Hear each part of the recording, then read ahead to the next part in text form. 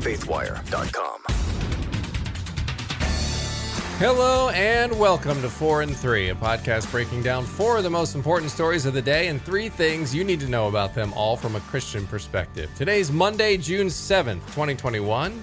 I'm Dan Andros, and coming up on the podcast today, Taking Back the Rainbow. Pride Month sparks a response from ex-LGBT Christians. California County's COVID death toll drops by a stunning 25% after a small policy change. We'll tell you about that change coming up. And Christian band Skillet, their frontman, his speech steals the show at the K-Love Fan Awards. And Apple employees protest as the CEO says it's time to begin returning to the office. Apparently still afraid to go back.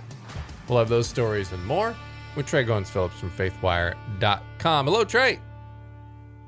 Hello. So I guess we're doing like a Pride Month thing, because I think all of our stories in the month of June, we've had a story about that. But I think the real issue is just the fact that it's so pushed by our secular culture now that it seems like it's something that, Christians have to at least address in some way, because it's a conversation that pretty much everybody these days is going to be forced to have. So it's important to have those conversations and to hopefully give people handles on how to actually navigate the issue, because it's a tough one. It is, and we'll tackle that here in just a minute, because there's a few things. Instead of adding it here, I'll add at the end of the story as we go through it, because I definitely want to touch on that, because I think you're onto something there. I mean, it's certainly in our faces everywhere. I mean, you can't miss it. So it's going to be something Christians have to deal with one way or the other. So, all right, so let's dive right in. Story number 1. And that is hundreds gathering in Washington, D.C. in that blazing heat we talked about earlier here ahead of the podcast to take part in a freedom march, which a lot of people were, calling it a rainbow revival. And again, compromised mainly of folks who would describe themselves as former LGBT. And they shared their testimonies about how Jesus has changed their lives. And this march started in 2018, now an annual event. Last year's Freedom March, of course, canceled, as a lot of things were due to COVID. The Christian Post interviewed several participants, including Angel Cologne, who was one of the survivors of the Pulse nightclub shooting in 2016. And he calls this rainbow revival a sign of God's covenant. He says, we're taking back the rainbow. It's his. For us, it's something beautiful, of course, referring to God's promise after flooding the earth that he'd never do it again, using the sign of the rainbow in the sky. And so he says, we're here and we're loud and we're letting the world know that the rainbow is something beautiful and we shouldn't be ashamed of what it really is. Cologne said he's hearing from an increased number of people who are kind of wanting to leave the LGBT lifestyle to follow Christ. And he says, especially now during Pride Month, we want to say we love you to the LGBT community. He said, we want to tell the gay community that we love them. We don't want to judge you or condemn you, and welcome you with open arms and be a reflection of Jesus. We're not the Holy Spirit. We don't want to do anything but just love everyone. So Freedom March co-founder Jeffrey McCall told the Post that he saw an uptick in the contact. They were getting emails, calls from people wishing to leave the LGBT lifestyle. He said it started last summer. They were getting this big uptick. And he said, we're getting more and more emails, more people reaching out, wanting to help than we've ever had in the past 3 years. He believes that the church is at the beginning stage of reaching out effectively to LGBT individuals with the transformational power of life in Christ. So what is the left saying on this? Well, the left generally talks about this issue. They believe leaving this behind would be akin to, quote, denying who you are. And the right and Christians would counter that ignoring God's design for sex and sexuality is actually the first denial of who you are, and that your identity should be in Christ, not in any other of these defining terms that the world often uses. So why does it matter? Well, as you were touching on there, Trey, it matters because, we're in the middle of this Pride Month, and it's everywhere. I was just on Disney Plus over the weekend trying to watch something, and there was a whole sort of just section just celebrating Pride Month, and they've got all these shorts about coming out and just everything else. I mean, it's just, and of course we see on Twitter and social media, the rainbow, every company for an entire month.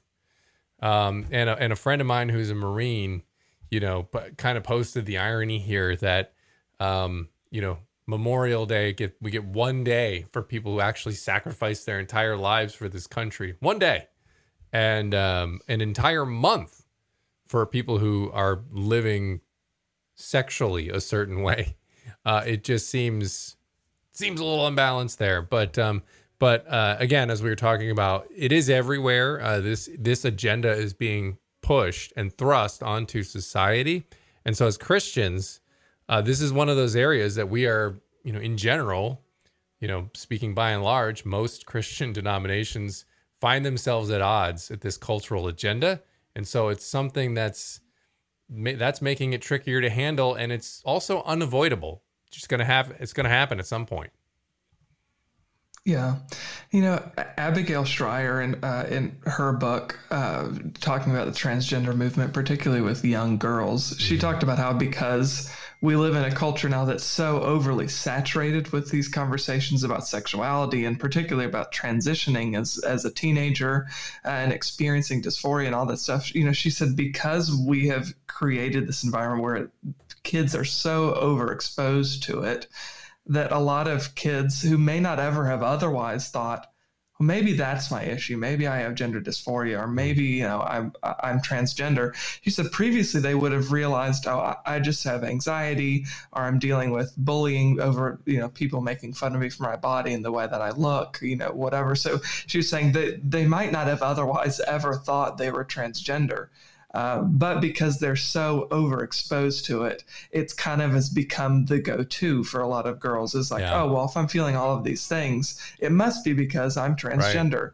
Right. And I think that's kind of what we're seeing now with all kinds of other things within the LGBT lifestyles, is people who are experiencing any number of normal human emotions, and they're searching for identity, and they go to Hulu or Disney Plus or Netflix and have all these curated sections that are just for Pride Month, or they go online, like you said, on social media, wherever it is in the world, and they can find identity. They can find what they think they've been looking for, because they've had all of these normal human emotions like anxiety or depression or loneliness or whatever. And they find belonging there. And I'm hoping that they're right about the church maybe stepping in and finally having this conversation in a really full and healthy way, because I think that's really the issue. And we've talked about this before. It's people are looking for identity. And if we can explain what identity in Christ means in a way that connects with the secular world and connects with people who are looking for somewhere to belong, I think there's a real opportunity, because that's the core issue is people are looking for a place to belong and they're looking for identity. And these sexual movements are not going to provide that. Just like any other movement's not going to provide that. That's really is only found in Christ. And then we can move forward from there. Yeah. Amen. Well said. So, all right. Story number 2. So, county officials in Northern California have revised their data gathering methodology, causing a 25% drop in the previously reported COVID death toll. So on Friday, the COVID death toll in Alameda County, which includes Oakland, California, decreased from 1,634 to 1,223. Now the count only includes those who directly died from the virus. The numbers previously included those who died while being infected with COVID, not necessarily as a result of it. The Los Angeles Times has added this to its data on Alameda County COVID deaths. Alameda County on Friday reduced its total count of deaths by 411. The county previously reported deaths of any person infected with the virus. The updated total includes only deaths in which COVID-19 was a direct or contributing cause, or if COVID-19 could not be ruled out as a cause. Alameda County Public Health Department spokesperson Neetu Ballram said that hundreds of people removed died for reasons clearly not caused by COVID. Since the beginning, though, that's not really been a factor. That hasn't been the way that we've looked at this. In the late spring of last year, Dr. Deborah Birx, who was a White House advisor on COVID at the time, she told reporters that anyone who died with COVID was being considered as someone who died from COVID. So Dr. Amesh Adalja, an infectious disease expert with Johns Hopkins, isn't so convinced about the change in policy in California. While he expected an adjustment, Adalja said the 25% decrease seems high, noting it's the biggest shift in death count he's seen so far. So what's the left saying? I think many on the left have been largely dismissive of claims that any COVID data has been inflated. And what's the right saying? Well, conservatives have been more skeptical of the numbers from the beginning and have pushed for greater transparency, particularly from government and health officials. Last summer, then CDC Director Dr. Redfield said he believes it's likely COVID death tolls in states. It's likely that COVID death tolls in states are inflated because hospitals have a financial incentive to code as many deaths as possible for COVID. So why does it matter? Well, as we come out of the pandemic, I think it's really important that we look back at what we did wrong and how the information we received has been manipulated. We've been so controlled, I think, by fear and emotion, Dan, over the last year, that we've really learned that it's not a healthy way to live. Yeah. It's led to all kinds of government overreach, and I think it's clouded our ability to see the line between being safe and taking wise precautionary steps, and then completely giving away and signing over our rights. It's bizarre to me that it's still at this point we have people who don't see that that's a line that we've clearly not just crossed, but like jumped completely over. Yeah, and I think all of the censoring of information as well is something that just ends up breeding distrust and the incentives as well. Like, you have these fact checkers and these authoritative voices and the government saying, well, this is factual and trustworthy. And then they start punishing people who, question it or, and even if they're wrong, right? Like they're just coming up with theories or whatever. If you try to suppress all that stuff and you try to shut it all down, and you try to be the minister of information, and then it turns out some things come back wrong. You're not going to get it. No one's going to get it perfect. Nobody expects that. What we expect is you to just say, oh, whoops, we messed that one up. We're fixing it now. It's like Cuomo with the lie about sending people to the elderly to the nursing home deaths. And he tried to spin that off. He tried to cover it up.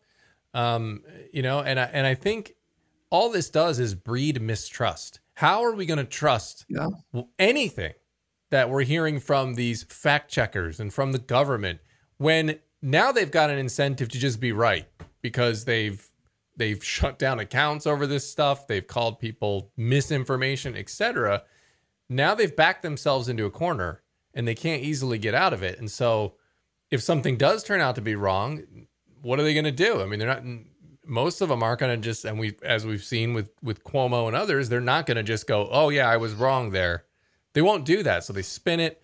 And now everything, basic facts can be turned into spin. So we're just really heading in an unhealthy direction. Yeah, and I am bothered too by the way that our media landscape has shifted over COVID. Now it's really obvious. It's not that this wasn't the case before, but it just became so obvious that the media really sees themselves as like gatekeepers. Yeah. They think, well, we're not going to give you this information, or we're not going to frame it in a super accurate and transparent way because it might lead you to have an opinion that we don't think is a good one, or we don't think it's a healthy opinion for you to have. So they've kind of made them, in their minds, the moral decision, well, we'll withhold this bit of information, or we'll twist this, we'll word it this way in order to avoid people really seeing, oh, our government wasn't necessarily transparent or honest with us, because they think, well, if they know that, what might their response be? So it's better if we just handle it this way. And that's really not the media's job. They should just be, relaying information to us, giving us all the tools that we need to then make our own, wise decisions. Hopefully, at least that's the goal, is that particularly as believers, we should take in as much information as we can, and then check it against the principles in Scripture and make wise decisions for ourselves and our loved ones. But the media isn't even giving a lot of us that opportunity. Nope. And, again, I don't see, how that ends well. And I think, I keep saying the pendulum, I keep waiting for the pendulum to swing back. And so far it hasn't. I mean, I'm kind of hoping it has, so a little bit of sanity, and look, err on the side of free speech. Let's have the debate, right? I have less of a problem with it's irritating, but at least just slapping the little info labels on there.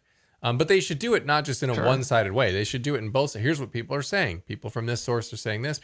I don't mind that if that's what they really feel compelled they have to do. But when you start shutting things down and when you start, calling things, well, this is misinformation because the Snopes fact checker said so. Well, those guys clearly have a bias, even if they don't think they do. They clearly do. And that's a common trend among all those fact checkers, as we've documented multiple times on this podcast. As Christians, look, we keep saying it, go to the source material, even on stuff we publish. We're imperfect as well. We see things through, the lens of Christ, and we're going to make mistakes as well. So always do your best to look at the source material and not just take, whatever the narrative being fed to you is. So I think that's a healthy thing to do no matter what the source. So. Yeah.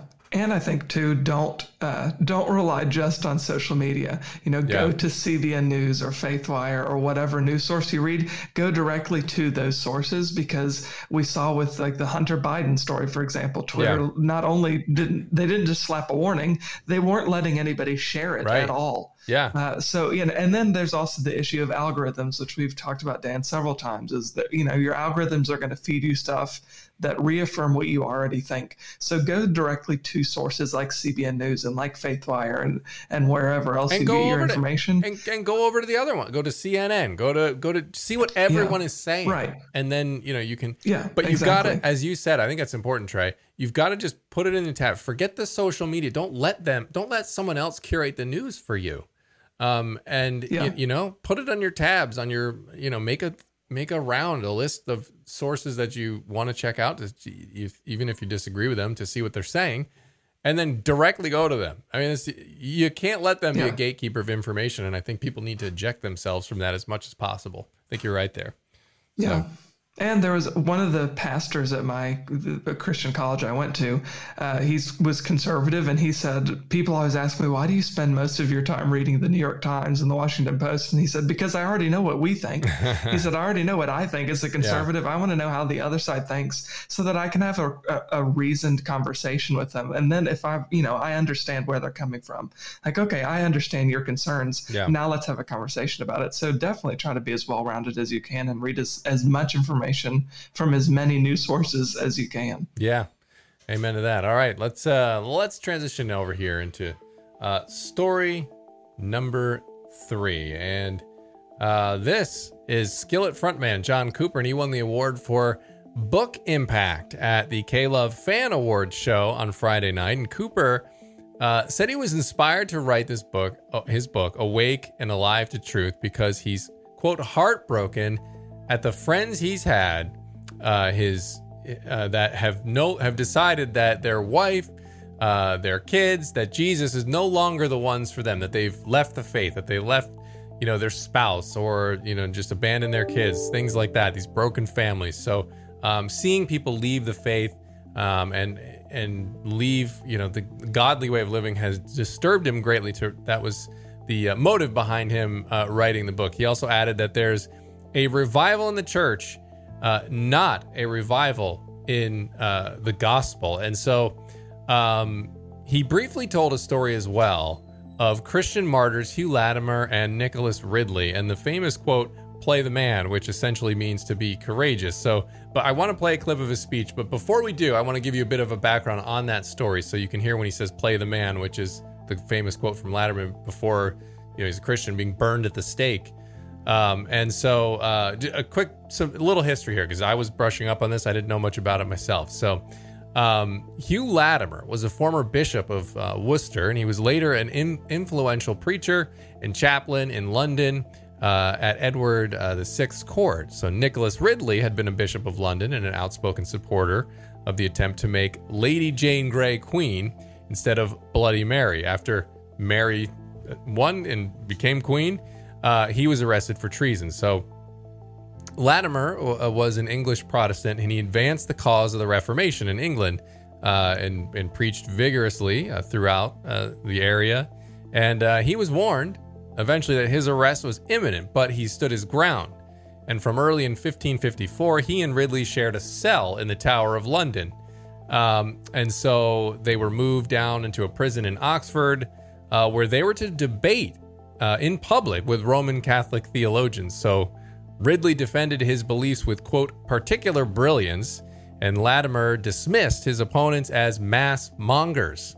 These heresy trials, which is just, it's just amazing that this actually happened. Heresy trials, they began in January of 1555, and John Rogers was burned at the stake. And so, and then Ridley wrote in response to that, he said, and yet again, I bless God and our dear brother, and of this time, proto-martyr Rogers. So, I mean, man, just the faith of these guys, just astounding. So, the arch-conservative Stephen Gardiner, who was a bishop of Winchester and Lord Chancellor, presided over Latimer's trial for heresy at the end of September, when Latimer took the opportunity to deliver a, quote, blistering attack on the See of Rome as the enemy and persecutor of Christ's true church. And so, obviously, knowing the end of the story, that his argument didn't work out well, regardless of what you think of it. So, but Ridley went to the stake in a black gown, just a plain black gown.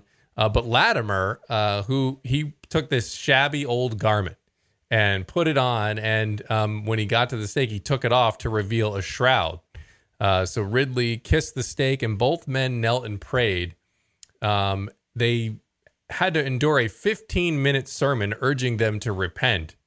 And then they were chained to the stake, and a bag of gunpowder was hung around each man's neck. And it was made of just branches and such and wood. And as the fire took hold, Latimer, he died apparently pretty quickly. But Ridley suffered. The wood was piled up apparently over his head. And so he was repeatedly crying out, Lord, have mercy on me, and I cannot burn. And so these two martyrs, and you think of their faith, and before they went to the stake, it was at that time when Latimer said, Master Ridley, play the man, Master Ridley. That's the famous quote, basically meaning be courageous. So this is a story that Cooper's referencing in talking about today's Christians and just how there's a lack of courage, and he was encouraging them to stand up. Here's what he said.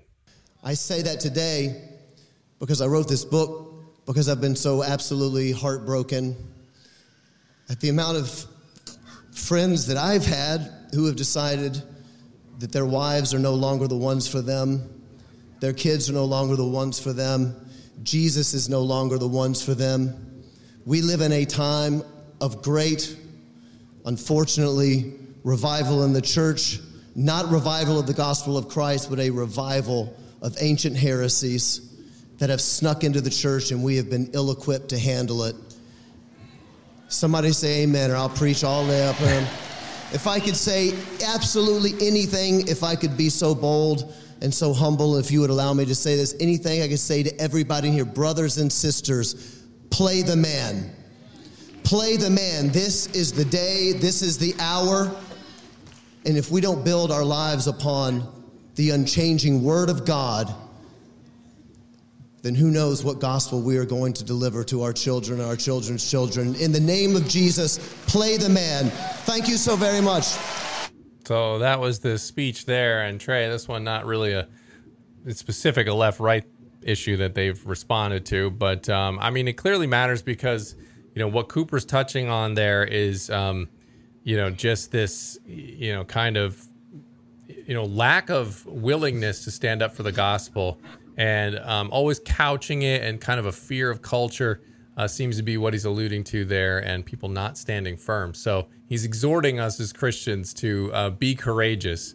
I mean, obviously, we're not having heresy trials yet, but when you look at the courage back, And that was a super long story, and I tried to condense it as much as I could, but it's just amazing to me what Christians went through, and that one at the hand of other Christians. So just amazing stuff, and an exhortation there from Cooper for us to be courageous. Yeah, I've read a good portion of Cooper's book, and he talks a lot about relativism and the fact that we live in a world now. There is no respect for absolute truth or an objective truth that exists outside of each one of us. So Christians are kind of in a tough place, and he talks about how it's created a really difficult environment for a lot of Christians because there isn't that mutually understood absolute truth anymore. So it is important to be courageous, but it's going to become more and more difficult, I think, is the point. And that's some of what he's talking about in his book, is that you're going to stick out like a sore thumb because you're clearly going to be different than a lot of society. And I think that's going to become more and more obvious. So I think what he was saying is spot on. It's that, obviously we don't want to be offensive for offensiveness sake, right? Right. We want the gospel is offensive because it says that you're not God, that I'm not God. Yeah. That there is a plan and there's a sovereign being outside of me. I'm not fully autonomous, and neither are you or anybody else. That's an offensive message, but Jesus seasoned that with grace and with redemption, saying, but I went to the cross for you. So we just need to operate in that and carry both of those things at the same time, right? It's offensive because it's exclusive. You can only reach salvation and reach redemption through Christ. But there's so much love and grace there to carry us and our sin.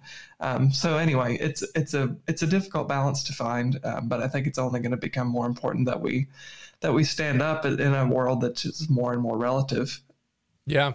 Absolutely. And also interesting too, I know we're running late here, we got to get into the last story number 4. But he mentioned we're ill-equipped. And we've talked about it, Trey, a lot about people, the percentage from Barna of people who are Bible, committed Christians who are regularly reading their Bible and adhere to the Bible as being, absolute truth, God's truth. So, and God's word. So, I think maybe that's kind of what he's referring to there. It'll be interesting to talk to him, soon. I don't know if you got an interview lined up with him at all for the book, or if any one of the reporters at CBN do. I'm sure they do at some point, to talk to him about his book if they haven't already. But that is an interesting thing that he brings up there. Yeah, for sure. All right, story number 4. So Apple CEO Tim Cook, he's asking employees to return to the office for at least 3 days a week, but not until September. Even still, waiting until September, some employees are not so happy about that. So it's not sitting well with them. They're feeling that Cook is just being too inflexible and even unsafe. So after more than a year of remote work, Cook said not meeting together in person has left, quote, something essential missing from the company culture. Video conference calling, he said, has narrowed the distance between us, to be sure, but there are things that simply can't replicate. Employees would work in the office on Mondays, Tuesdays, and Thursdays and have freedom to work from home or wherever they want to on Wednesdays and Fridays. But Apple staffers are angry at Cook, like I said, for telling them to come back to the office. In a letter, they stated, we would like to take the opportunity to communicate a growing concern among our colleagues that Apple's remote location flexible work policy and the communication around it have already forced some of our colleagues to quit. Without the inclusivity that flexibility brings, many of us feel we have to choose between either a combination of our families, our well-being, and being empowered to do our best work, or being a part of Apple. Workers said Cook's leadership has left them feeling dismissed and invalidated, arguing there are a lot of benefits of remote work and location-flexible work. The employees who created the letter insist that it is not a petition to have Cook change his mind, but they said it may resemble one, going on to call it actually a plea more than anything else. So this one doesn't fit perfectly, I guess, in the right or left story, except to say that so much of the response to COVID from the left has been led by fear. And I think that this is an outgrowth. I think this is like a real life example of that, the fruit of that. Or the consequences of it, I guess I should say. So, there are a lot of benefits to working remotely. Absolutely. Dan and I, we both work remotely and can attest to the benefits of it. There are also a lot of benefits to working in an office surrounded by your colleagues, particularly when that is what Apple has always done. Mm-hmm. But it seems like Cook's response is actually pretty down the middle. Like he's giving workers a little bit of both worlds: work 2 days from home, work 3 days in the office. So I'll say at the beginning, I'm a big proponent of working remotely, but I don't see anything wrong with Tim Cook's response there, particularly since it's not until September. But Dan, this is the one thing that I thought was fascinating. So Cook said that there is something essential missing by not meeting together physically, and that virtual calls cannot replicate face-to-face interaction. So the first thing that I thought of when I read that was, that is exactly what churches all across America have been saying for more than a year, since day one, that you can't stop. I mean, Scripture talks about don't forsake meeting together, but instead a lot of believers were condemned for not loving their neighbors well, or for being unsafe, or for being cruel to their communities, for simply wanting to be in person on Sundays. So I'll say, as much as he probably didn't intend to, Tim Cook has made a good argument for why we need to be in church in person safely on Sunday mornings. Because I think he's right. Yeah. In all aspects of life, something essential is missing when human beings aren't face to face with one another. You had a much more salient and worthwhile thought when you were going through all that by coming up with that comparison. My thought was, I wonder what these workers at Apple think of the iPhone makers over there in China that are living in the iPhone city. And I'm sure that they're socially distanced over there. If you remember the report, they've got thousands and thousands of workers in this. Basically, it's a mini city in China that all they do is live in this giant tower, a bunch of people stuffed in a room that's an apartment. And then they go to work all day and they go back to this. But it's lovely, Trey, because they've got shops right there on campus. And, it doesn't sound like a prison or anything like that.